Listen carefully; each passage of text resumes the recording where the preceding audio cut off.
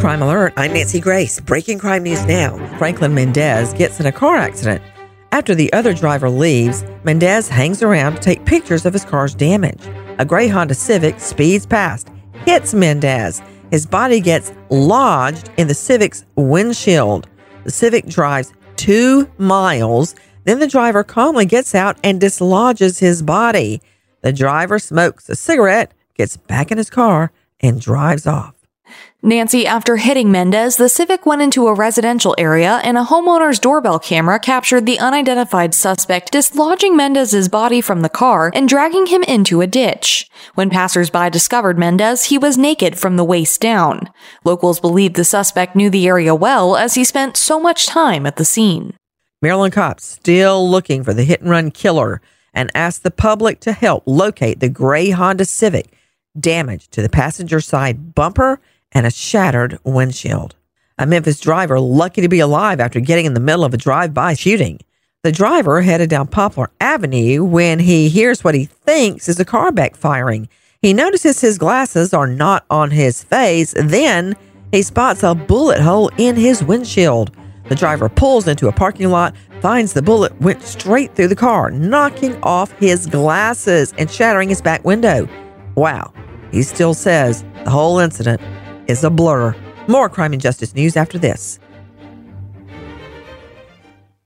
Now with the latest crime and justice breaking news, Crime Online's John Limley. We begin in Massachusetts as the district attorney for Essex County is reporting that police have made an arrest in connection with the shooting death of an 18-year-old student at Salem State University. We hear more now from Sydney Sumner with Crime Online. 18-year-old Misael Pena Canella of Salem has been charged with murder in relation to Carl Belliard's shooting death.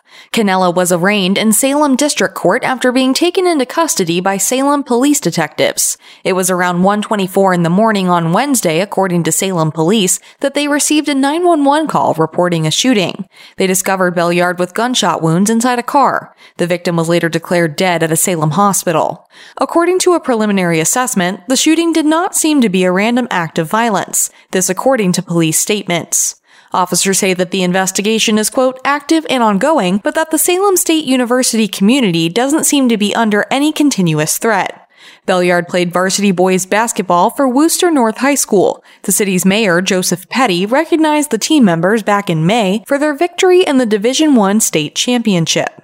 The city of Salem was packed with people for its yearly Halloween festivities when the shooting occurred. A divided Alabama Supreme Court has now ruled that the state may use nitrogen gas to kill a prisoner, a technique never before employed to carry out a death sentence. Kenneth Eugene Smith's execution warrant request was granted by the court, voting 6-2 in favor of the state attorney general, who stated in court documents that the state plans to execute Smith using nitrogen, even though the ruling did not specify this technique. Governor Kay Ivey will determine the precise day of the execution at a later date. Now to New York, where Attorney General Letitia James says that ride-hailing services Uber and Lyft will pay a total of $328 million to resolve wage theft charges in the state. Once again, Crime Online, Sydney Sumner. According to James, the agreements put an end to questions into the company's wrongful billing of drivers' sales taxes and other expenses when the consumers were supposed to bear the cost. Uber is going to pay $290 million and Lyft $38 million. James says both present and retired drivers will receive the payouts. The companies have also committed to paying a minimum wage of $26 per hour to drivers who work outside of New York City and to give paid sick leave. In recent years, Uber and Lyft have become commonplace in New York, substantially replacing the city's recognizable yellow taxicabs with the user-friendly ride-hailing applications. In addition to refusing to provide drivers with the most basic benefits and labor safeguards, the corporations have been sluggish to adapt to the laws that control taxi services in places like New York. James says the New York Taxi Workers Alliance brought the wage theft complaints to her office. Teen sisters Tamara and Iris Perez moved to Michigan with their adoptive parents after repeat harassment by their bio mom. The girls settle in over the summer, enjoy walks around a wooded area near the new home. One day, the girls go for one of their walks and never return. A neighbor reports watching the teens head into the woods, then seeing a white Jeep Cherokee leaving shortly after. The FBI believes Tamara and Iris were taken.